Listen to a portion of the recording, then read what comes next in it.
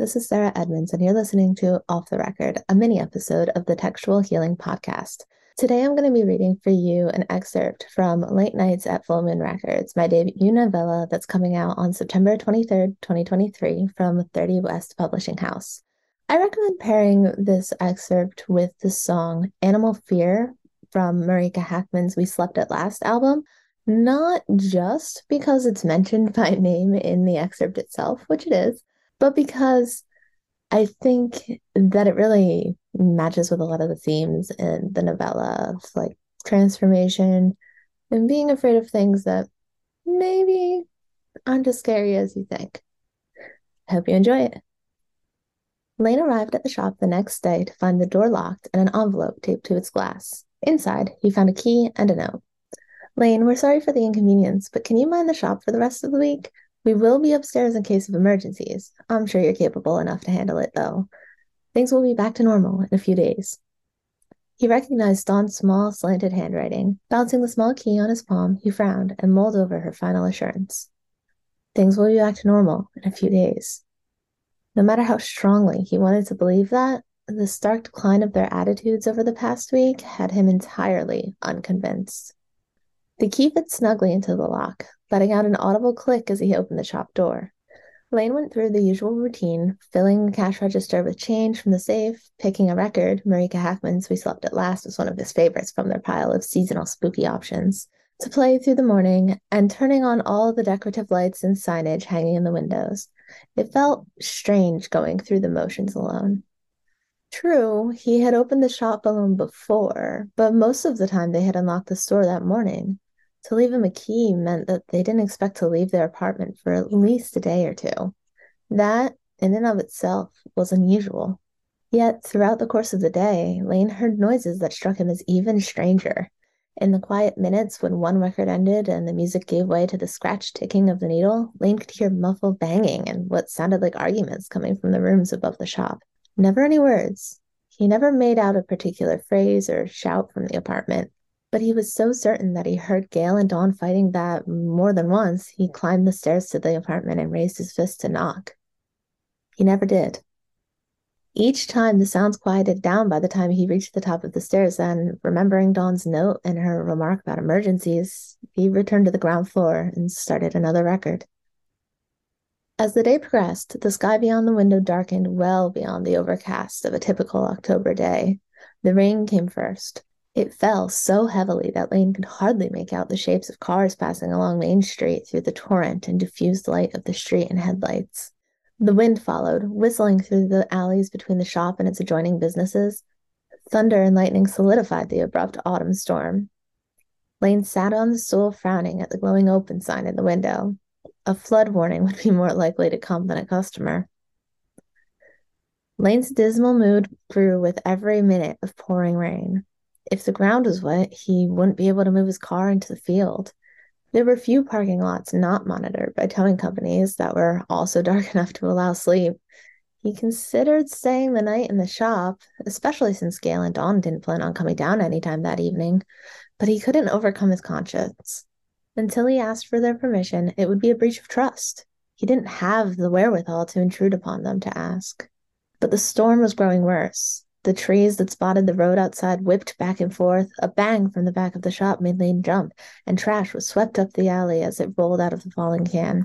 Lane switched the record over to what would likely be the last album of the night when a loud crash shattered the muted beating of the rain. A gust of wind swept through the shop, the sound of the storm crescendoing sharply. Lane spun around, dropping the record back into place. Glass scattered across the floor. Rain blew in from the shattered side window. A large tree branch lay at odd angles in the middle of the shop floor. Shit! Lane ran over to the window and pulled all of the movable shelves and tables he could away from the incoming rain. The legs scraped against the floor, and he hoped belatedly that they wouldn't leave scratches. He tore through the closets and found a plastic tablecloth covered in little miniatures of the Full Moon Records logo. Secured with packing tape, it was enough to keep out the rain until the storm passed. However, there was nothing to sweep up the glass or to dry the water that had already pooled along the wall. All of the cleaning supplies were in the basement. Lane stared at the unassuming door from the bottom of the steps up to Dawn and Gail's apartment. Dawn had told him not to bother them unless it was an emergency. Did the window count? They couldn't do anything until the storm ended anyway, and it certainly wasn't an emergency to use a broom and towel.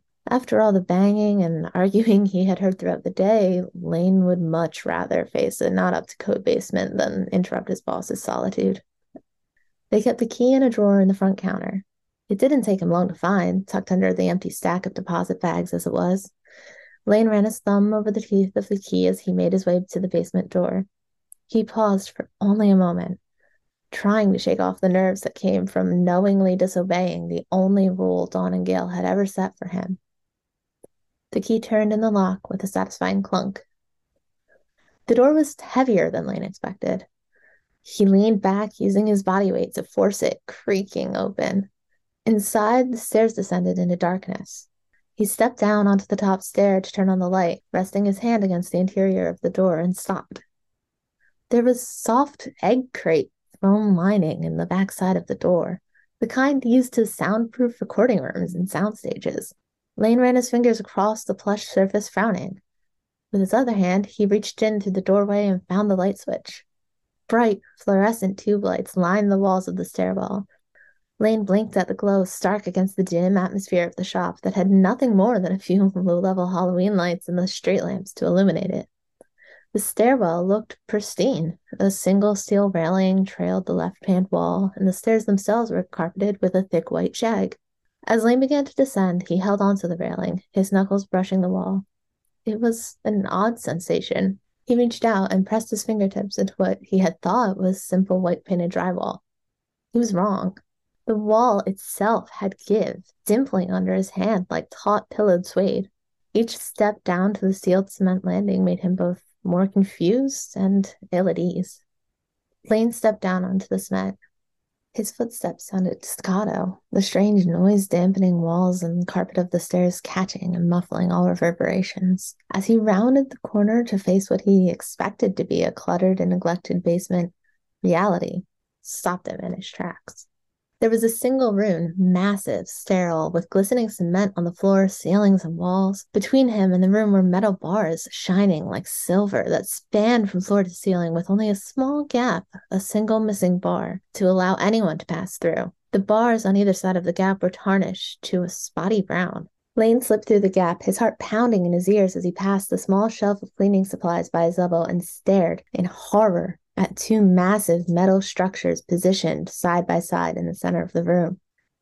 Cages. That was an excerpt from track 7 of my debut novella, Late Nights at Full Moon Records, coming out on September 23rd, 2023 from the 30 West Publishing House. Hope you enjoyed it.